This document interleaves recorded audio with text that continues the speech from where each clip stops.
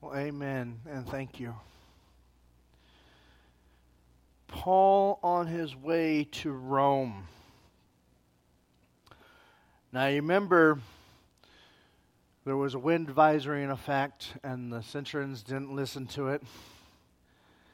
And they've been caught off guard.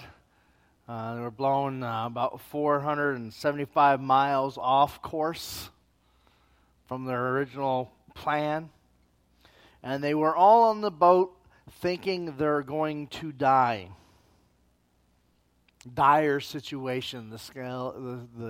They were going 14 days without food while working. Can you guys imagine that?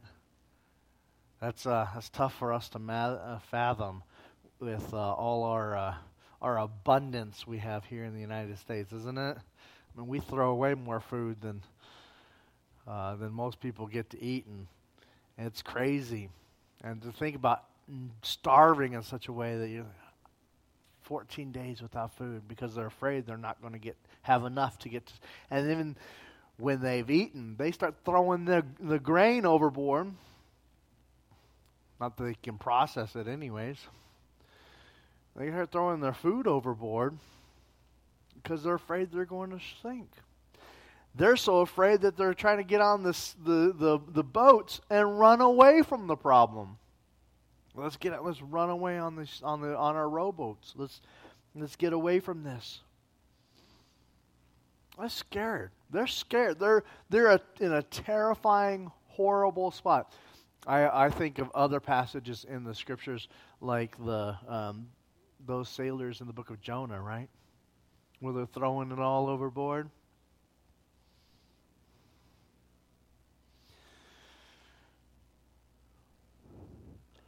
This is a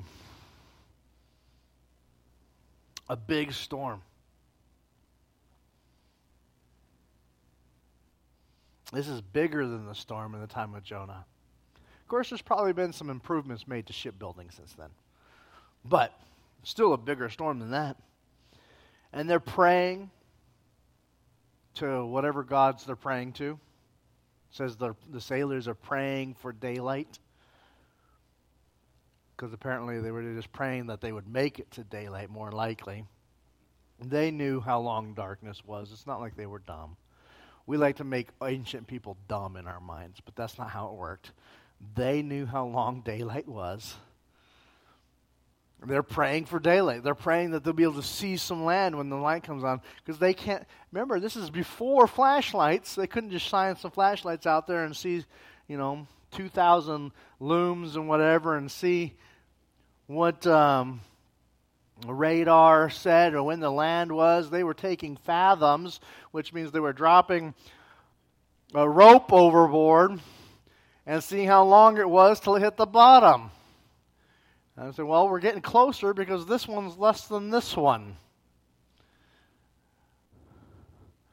So you really didn't know how close you were to land until you got on land in the darkness. How many of you guys have been in total darkness? I'm not talking about hey, our house lights went off. Total darkness.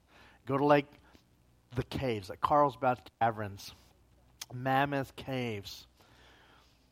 You go out in these caves and the tourist guides always like to just flip the lights off. So you can see that you can't see your hand when it's here. And even if you had a torch, how big of a radius does that shine? They can't see the land. They're in the storm. They're way out course. It's dark. They have no idea. They think land is getting close. They're going without food. They're probably getting a little delusional. Because that's what happens when you go without food and very little water. You start seeing things.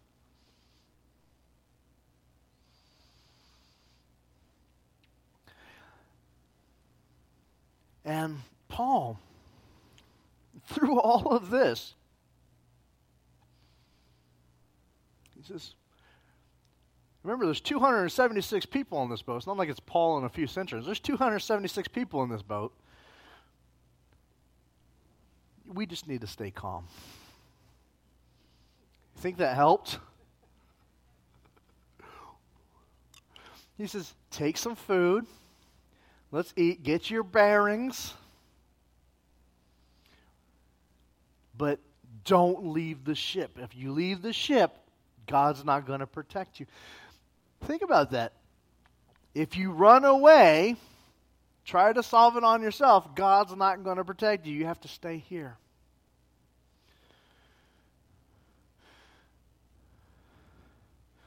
And these men, these sailors, they probably are not believers in the Jewish God, but they know Paul is.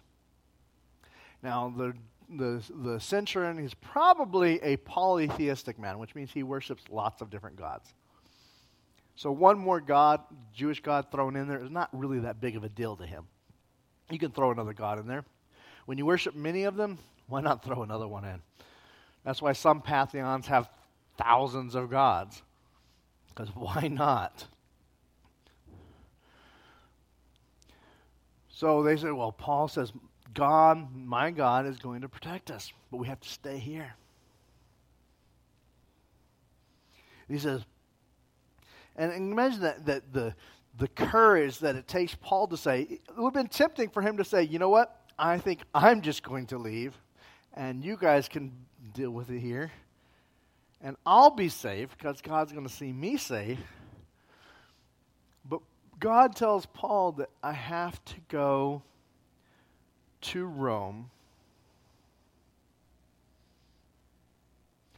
You must stand before Caesar, the messenger says.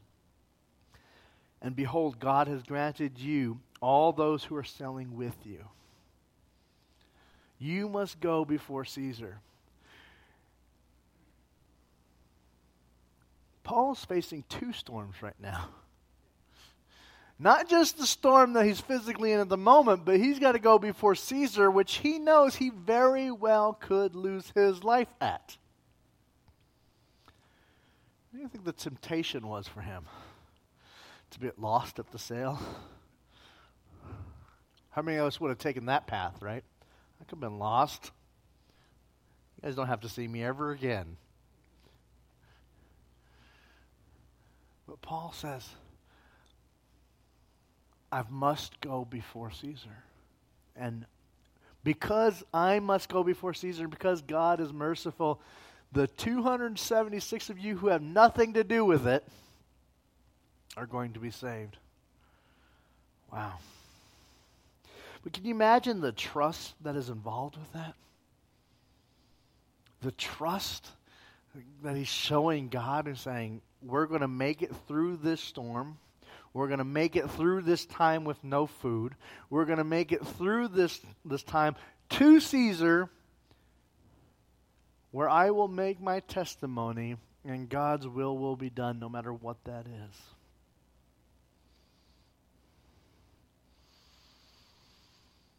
I think about that. I think, do I have that kind of trust? I mean, that's obviously what we got to be asking ourselves, right? Do I have that kind of trust? When the storms of life, it's easy when we're sitting in the pew, right? It's easy to have faith in God and say, yes, I trust God. As long as my car worked all right this morning and I got here okay and, you know, there's nothing wrong with the church and the person I wanted to sit next to was here and it's easy, right? When life is going fairly well.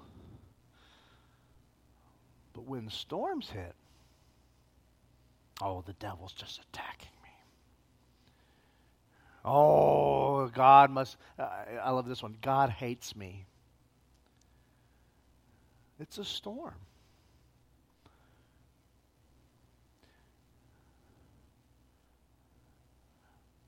The psalmist recognized it as a storm.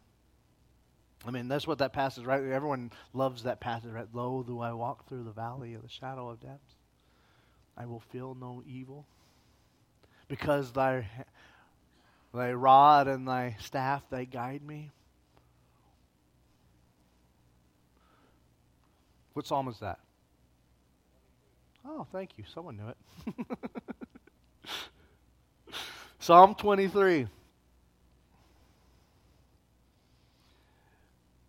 But it can be tough when we're out in the real world. I think of another psalm, Psalm 25. To you, O Lord, I lift my soul. O my God, I trust you. Let me not be put to shame. Do not let my enemies exult over me. Indeed, none who wait for you should be put to shame. Those who betray without cause should be put to shame. Make me know your way, O Lord. Teach me your path. Cause me to walk in your truth and teach me, because you are the God of my salvation. I await you all day long. That's a psalm of trust. It's a form of this trust is often we call hope, right? Because we've changed the word hope. Hope in the Bible is more like, I trust that this is actually going to happen. Hope is more like, in now society, is like a wish. I hope this would happen. But that's not what the passage, the word hope in the Bible is more like, I trust you, God. This is going to happen. I put my hope in you. I put my faith that this is going to happen in you.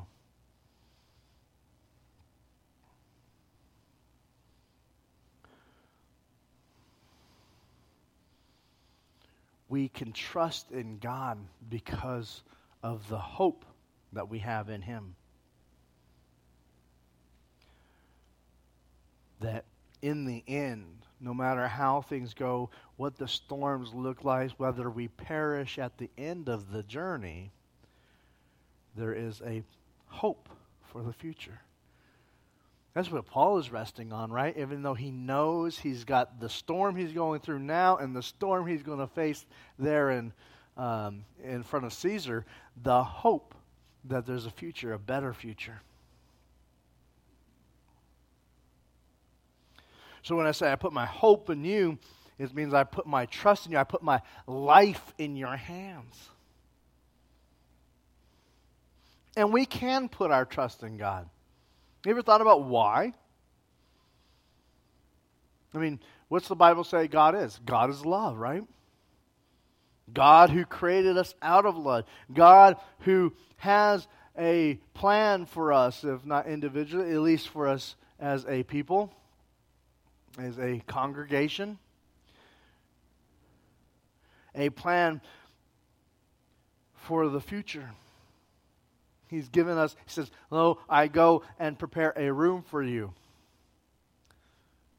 There's a hope there that in the future we will be in that room, that dwelling place.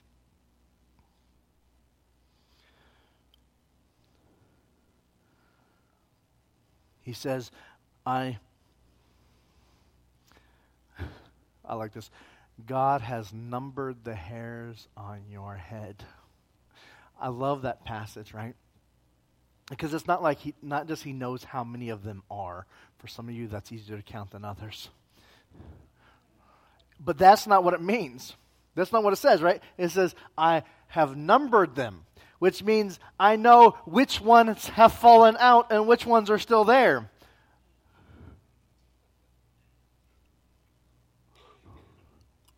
I have numbered them.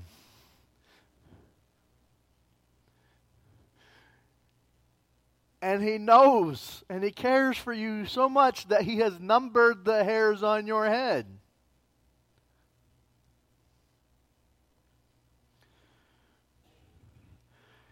We can put our trust in him because of God who came down himself to live a perfect life, to be the ultimate sacrifice.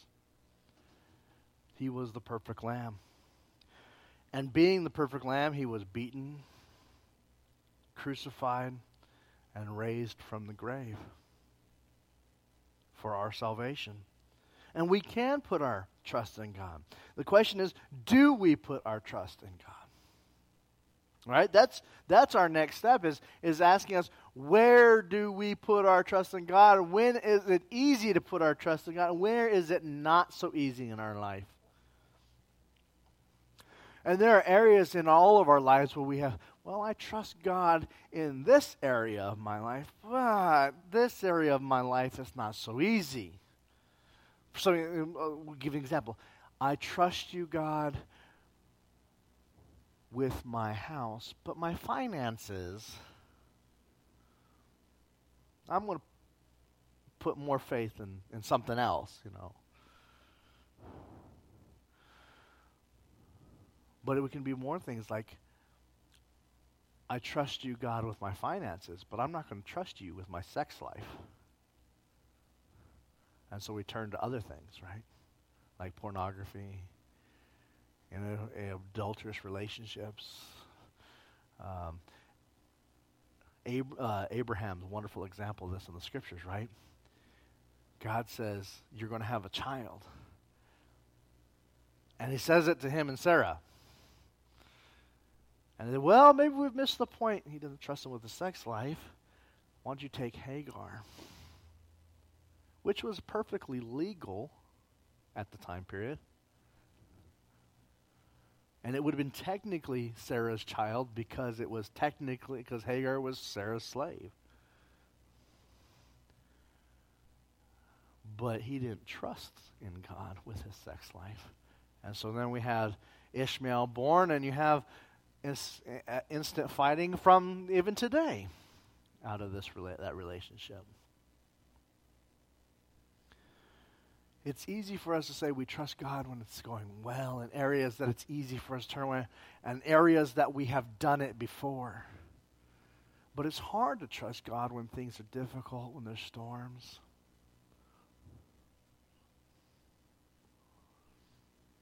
I trust God with my plans as long as they're the plans I want to make, right?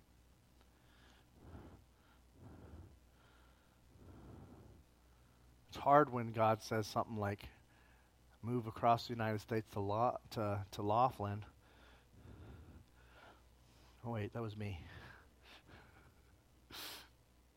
Actually, he had me quit my job in Kentucky first.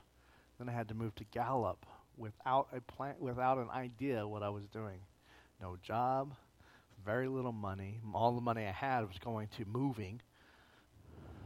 Moved in with my mother, which was never an exciting event for us children. We love our parents. We just don't want to move back in with you. In today's society, we're getting more and more where we have to do that because you can't afford a house. And then God said, well, I'm going to give you a job in a place you've never heard of before. I'm going to send you to Laughlin. So quit the job you're currently doing and move to Laughlin and become the pastor. Wow. That was trust on my part that scared me to death. My 3 kids and I have no job. It's easy to trust God when the storms are not there. Whenever the sailing is smooth. But it's hard to trust Him when He asks you to do things that don't seem or make sense to you. Do we trust God that our needs will be met? I've found that in most instances we disobey God. It's because we don't trust Him with that decision. Live and look back at Genesis, right? Adam and Eve right there in the garden. And God says, don't eat of that fruit yet. I really do believe it was a yet. Don't eat of that fruit yet. And the serpent says, well. And Eve said, well. And Adam said, okay.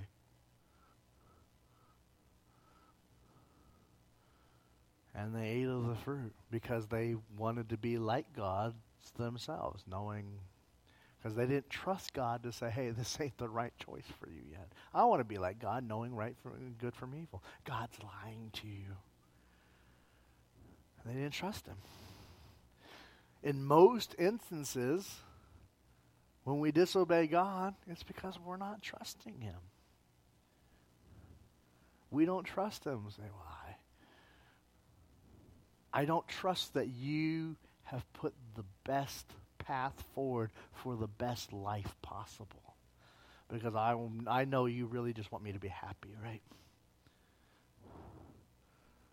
Which means I'm going to do whatever it takes for me to be happy and not for the best life possible that God has put out for me. I know that's what So I think as we end this, the question we have to ask ourselves is, what areas of our lives do we need to put more trust in God? Not, is there an area? I used to ask that question. Is there an area of your life? That sounds silly, because of course there is. If you don't know an area of your life that you need to put more trust in God, then you probably aren't really asking the question. It's not, is there an area? It's, what area do you need to put more trust in God? What storm is He preparing you for?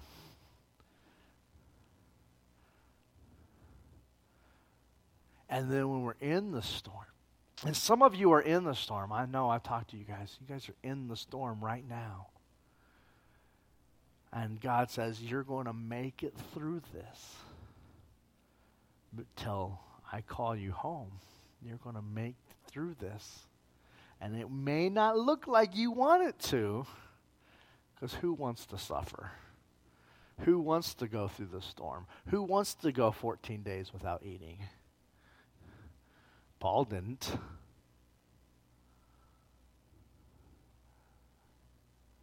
But if you're going through the storm, how can you put your trust in God right now? And that may look different for different people. It may mean you need to get involved somewhere else and just be faithful where you're at. Some people, it means you need to get in touch with someone else and say, hey, I'm going through a storm. I need some help. Some people, it means I need counseling or even medication. These things are not bad. Where do we put our trust in God? Father God, right now I pray that, Lord, we know the storms are all around us. Whether they're storms of our own making because we don't listen, or storms that just because we're living a life in this world. But Lord, we know that the storms are all around us. We pray that we may be faithful in them, before them, and after them. Lord, we pray that we may become together as a community and help each other through the storms of life. But Lord, we pray that we put our trust in you each and every day as we walk this life. Help us to be faithful to you and trust that you know what we don't, for it to be the full life, the life to its fullest, as we trust in you. In Jesus' name I pray. Amen. Well, amen, amen, and thank you.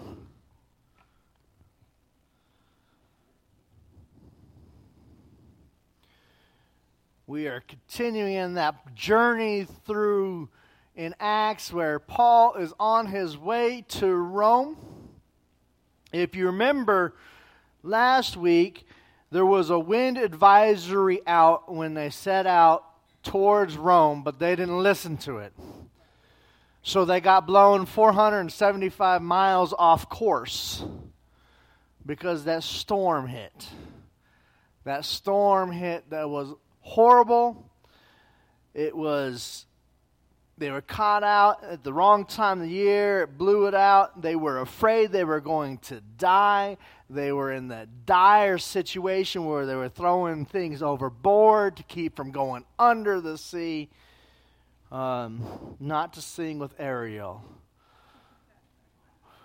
but to be in, and they were afraid they were going to be in this, and they start praying for just daylight.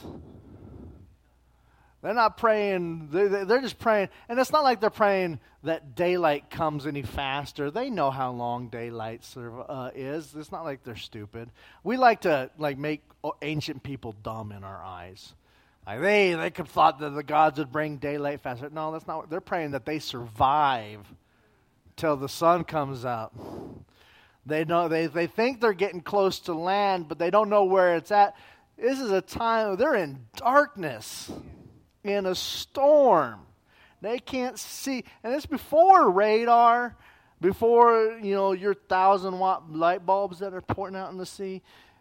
It's dark out there. And that torch only goes so far, if they even had any fire going on after the storm. How many of you guys have actually been in real darkness? I'm not like, hey, the lights went out. I'm talking about real darkness. Like Carlsbad Caverns or Mammoth Caves. Or, you go in these caves, and the tour guides always like to flip the lights off to show you how dark it is. And they flip the lights off, and you cannot see your hand this close. And we're talking dark. And before you had the moonlight. This is during a storm, so the moon's probably blocked out by the clouds. There's no stars. There's no ambient light coming off except for maybe some torches, if you're lucky. Some gas torches, oil torches. It's dark. They're dropping... They're taking measurements by fathom to see if they're getting closer to sand, which means they got to wait on a rope, and they're dropping it down to see how far whether. Well, we think we're getting closer to land because this rope was longer than that rope was, and that's how they're taking measurements. And some of you guys have sailed before, and you're like, that scares me because we rely on our radar a lot. And they're trying to get to shore, and they don't know what's going on. And they've been going 14 days without food, which is like unfathomable to us, right? We throw away more food in leftovers than we care to admit, right? And they're going without food for 14 days. The only water they have on board is the water they caught. Remember, it's salt water out there in the Mediterranean, so they can't drink that. You got to have it in the barrels. So who knows how much water they're drinking, but we know they're not eating, so they're probably starting to hallucinate at this point, because that's what happens when you don't eat and drink.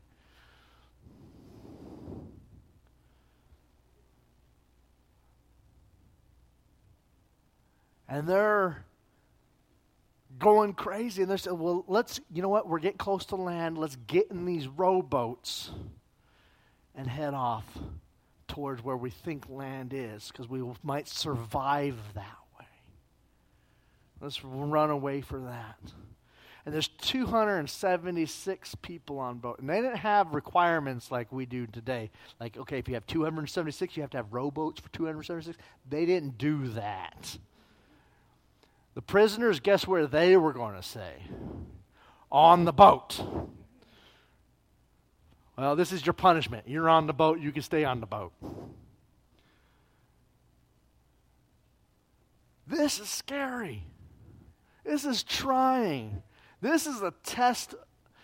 And Paul, in this time, he gets a message from an angel, a messenger. And it says, and God tells him, keep your courage. None of you, because Paul has got to make it to make it in front of Caesar, none of you are going to lose your life. Now, if you get off the boat, guess what? God ain't going to protect you no more. But if you stay on the boat with me, we're all going to make it. And none of you are going to be harmed. Because Paul must stand before Caesar.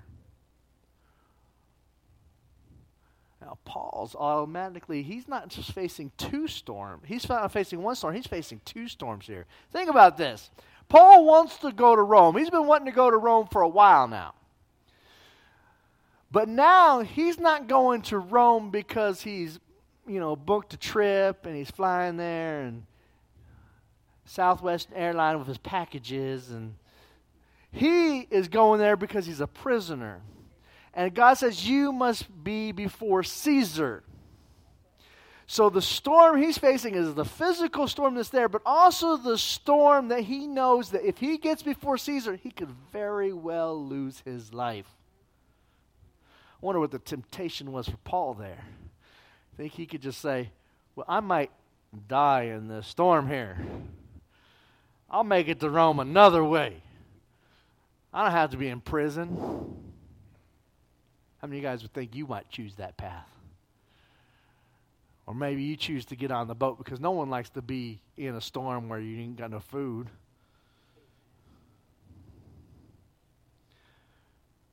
But Paul is told, have faith.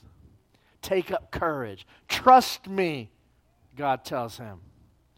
And that's an amazing amount of trust God is asking for. And as I read this passage, the thing that I had to ask myself is, do I trust God like that? When things are going wrong in my life, do I trust God like that? Oh, it's easy to say I trust God while we're sitting here in the pew. It's easy to say I trust God when things are going well in your life. Well, of course I trust God. Just as long as he keeps that hedge of protection around me. And he keeps things going well. But it's hard to trust him when his plans and your plans don't seem to match up. When you look at it and say, well, everything's going wrong in my life. When that person hurt me, and I don't know why God could allow such a horrible thing to happen to me. And I'm not saying it doesn't hurt.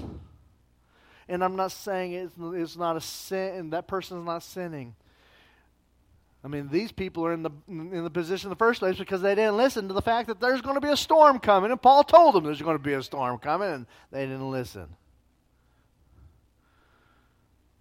But still, God has allowed them to go through this storm, even though Paul didn't want to go through the storm. You think he wanted to go? I think I'd like to go on a boat where I might die and where I'm going to starve to death. I don't think I remember anyone saying that. It's tough. It's hard. It's a struggle. And that's when it's hard and easy to say, I don't know if I can trust you, God. I don't know if I can trust you because you've allowed me to get hurt. It's easy to say I trust you when we say when we're kept from harm. But when God allows us to be hurt, it's hard to trust. It's hard to trust. And that's why we have verses like in the Psalms where they know the struggle and they say, though I walk through the valley of the shadow of death, right? Not that, hey, though you took me on the bypass around death, though I walk through the valley of the shadow of death, I will fear no evil. Why? Because thy hand and thy staff and thy rod, they guide me through the valley of the shadow of death. I think of another psalm, Psalm 25, verse 1 through 5. To you, O Yahweh, I lift up my soul. O my God, I trust you. Let me not be put to shame. Do not let my enemies exult over me. Indeed, none who wait for you should be put to shame. Those who betray without cause should be put to shame. Make me know your ways, O Lord. Teach me your path. Cause me to walk in your truth and teach me, because you are God of my salvation. I await you all day long. This is a psalm of trust. And it's from that trust that we have the hope in salvation. We have hope in the life that's better. We have a hope that God has provided a path that leads to life in its fullest. Not just in the future, but now. And I'm not talking about that the what we've made hope into in our modern word. See, in the ancient word, hope meant more than just a wish. Right now we use hope like, I hope I get this for my birthday. Like, I wish, like, you might as well be blowing out your candles, right? I hope. That's not what we're talking about. When we talk about hope in the Bible, it's like saying, my hope, I believe this is going to happen because I trust in God. So my hope, my joy, my expectation is that this is going to come true. My hope is in it because I trust. My upliftedness is in it. Now, I have a wish, and I think it might come true that someone's going to get me something on my Amazon wish list. No. I hope God has given me that can trust God. Therefore, my hope is that He knows what's going on. My hope is that there is a place better for me. So when He said, I have gone to prepare a dwelling place for you, that there's actually a dwelling place for me, and I have a hope in that I will get to be in that room eventually.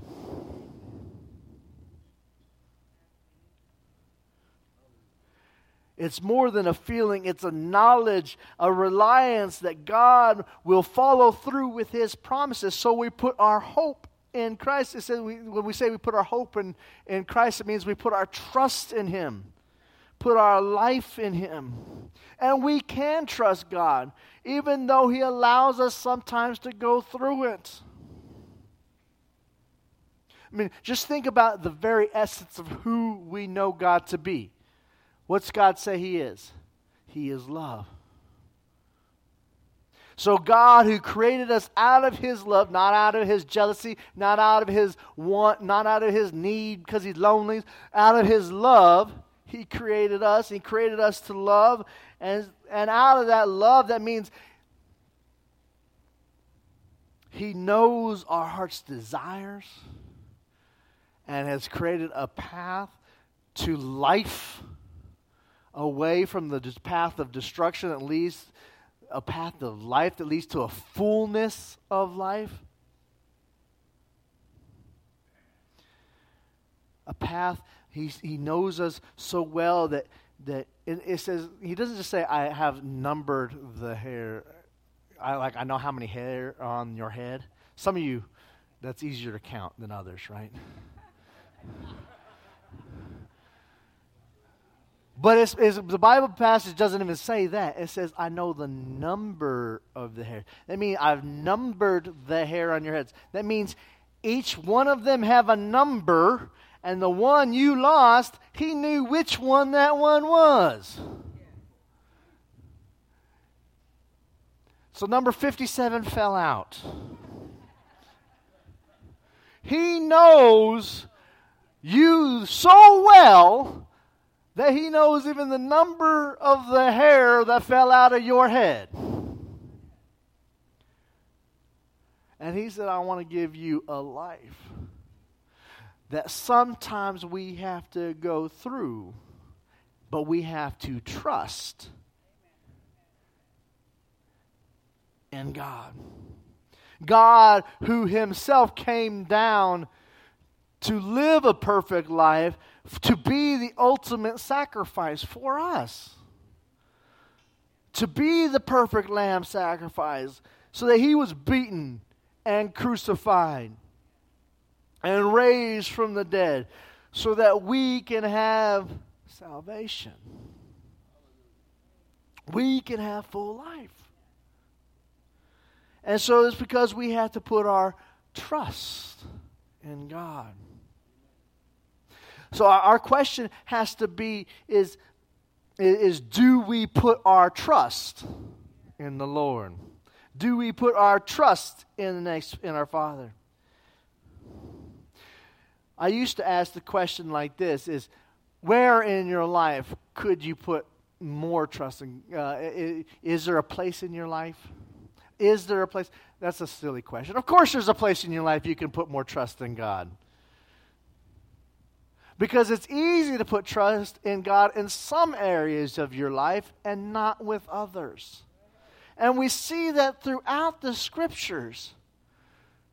Even like Garden of Eden. One of the why did they take the apple? Because they didn't trust God. By the way, it wasn't an apple, it was a fruit. But there's this tree in the garden, right? There's two trees in the garden. One's the one that allows you to live forever.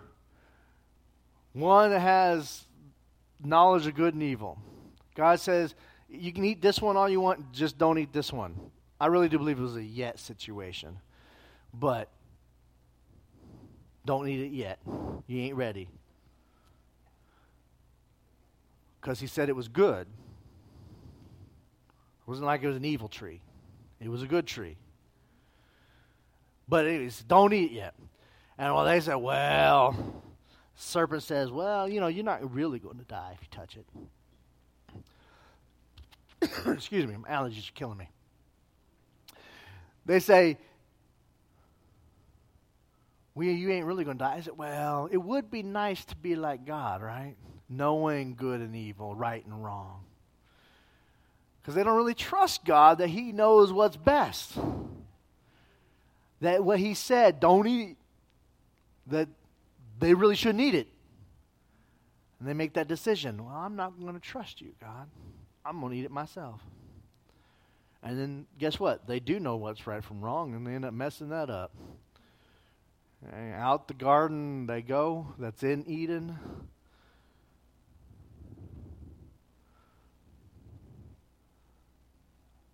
But we trust God. Many of our sins in our lives is because we have not trusted in God. I trust God. You say, I trust God. I trust God with my house, but maybe not my finances. I'm going to put that one in the bank. Or maybe it's easy for me to trust God with my finances. I ain't got none. But my sex life, I'm not so sure if I can trust God with that. I mean, think about that. That one's in the Scriptures too. Think about Abraham, right?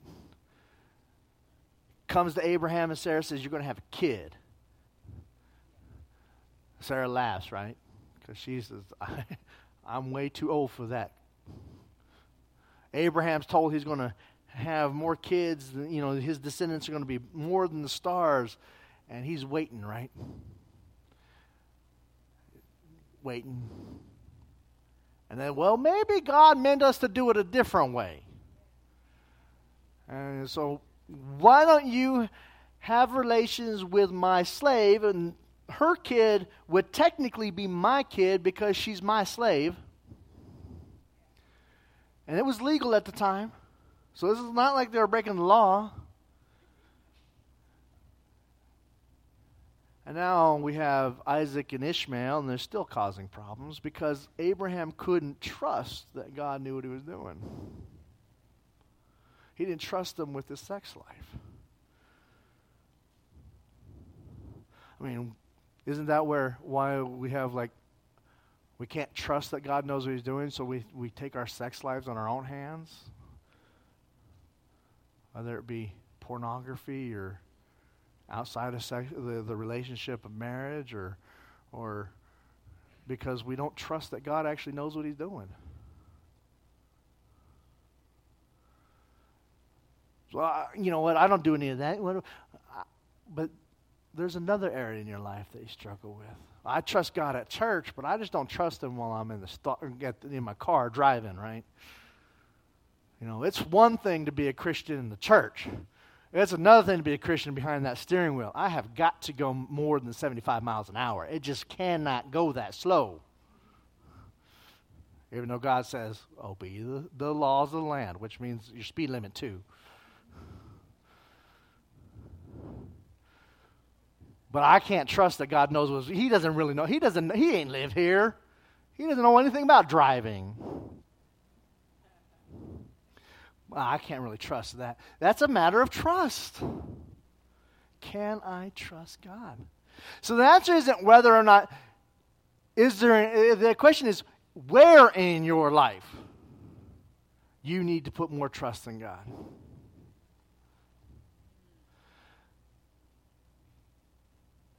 And we're all going through storms at some times in our lives.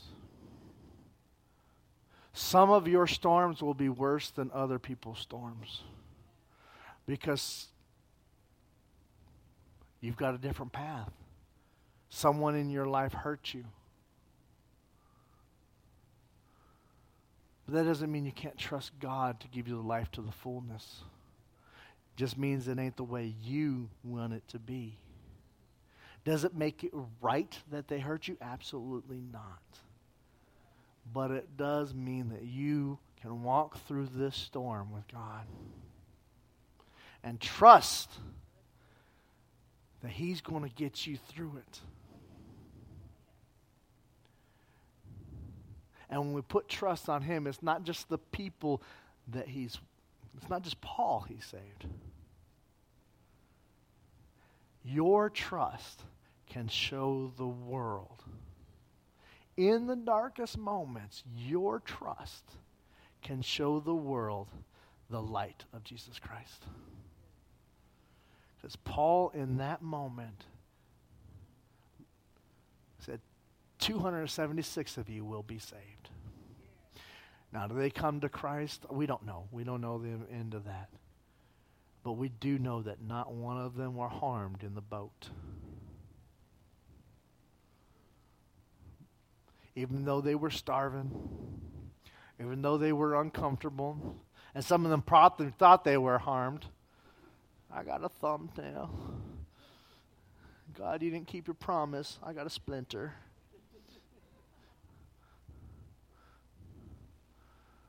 But when we trust in God, we point the way to Christ.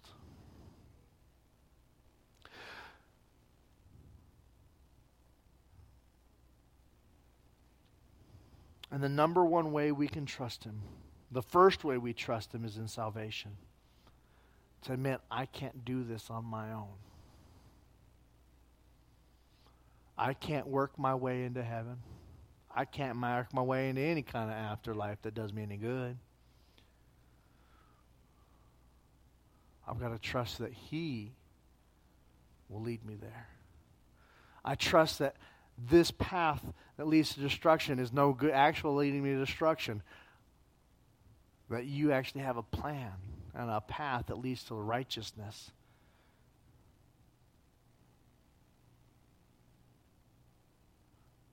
We trust in God.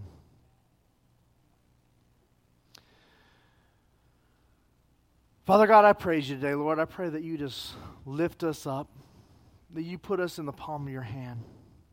Lord, that I know it's hard for us to trust you at times in our lives. Lord, I pray that you help us to trust you even when it's difficult, even when we've been hurt, even when we're scared, even when we think, I'm not sure you know what you're doing. Lord, help us to trust you. Reveal areas of our lives where we're not putting our trust into you. Reveal the promises that you have spread throughout the Scriptures.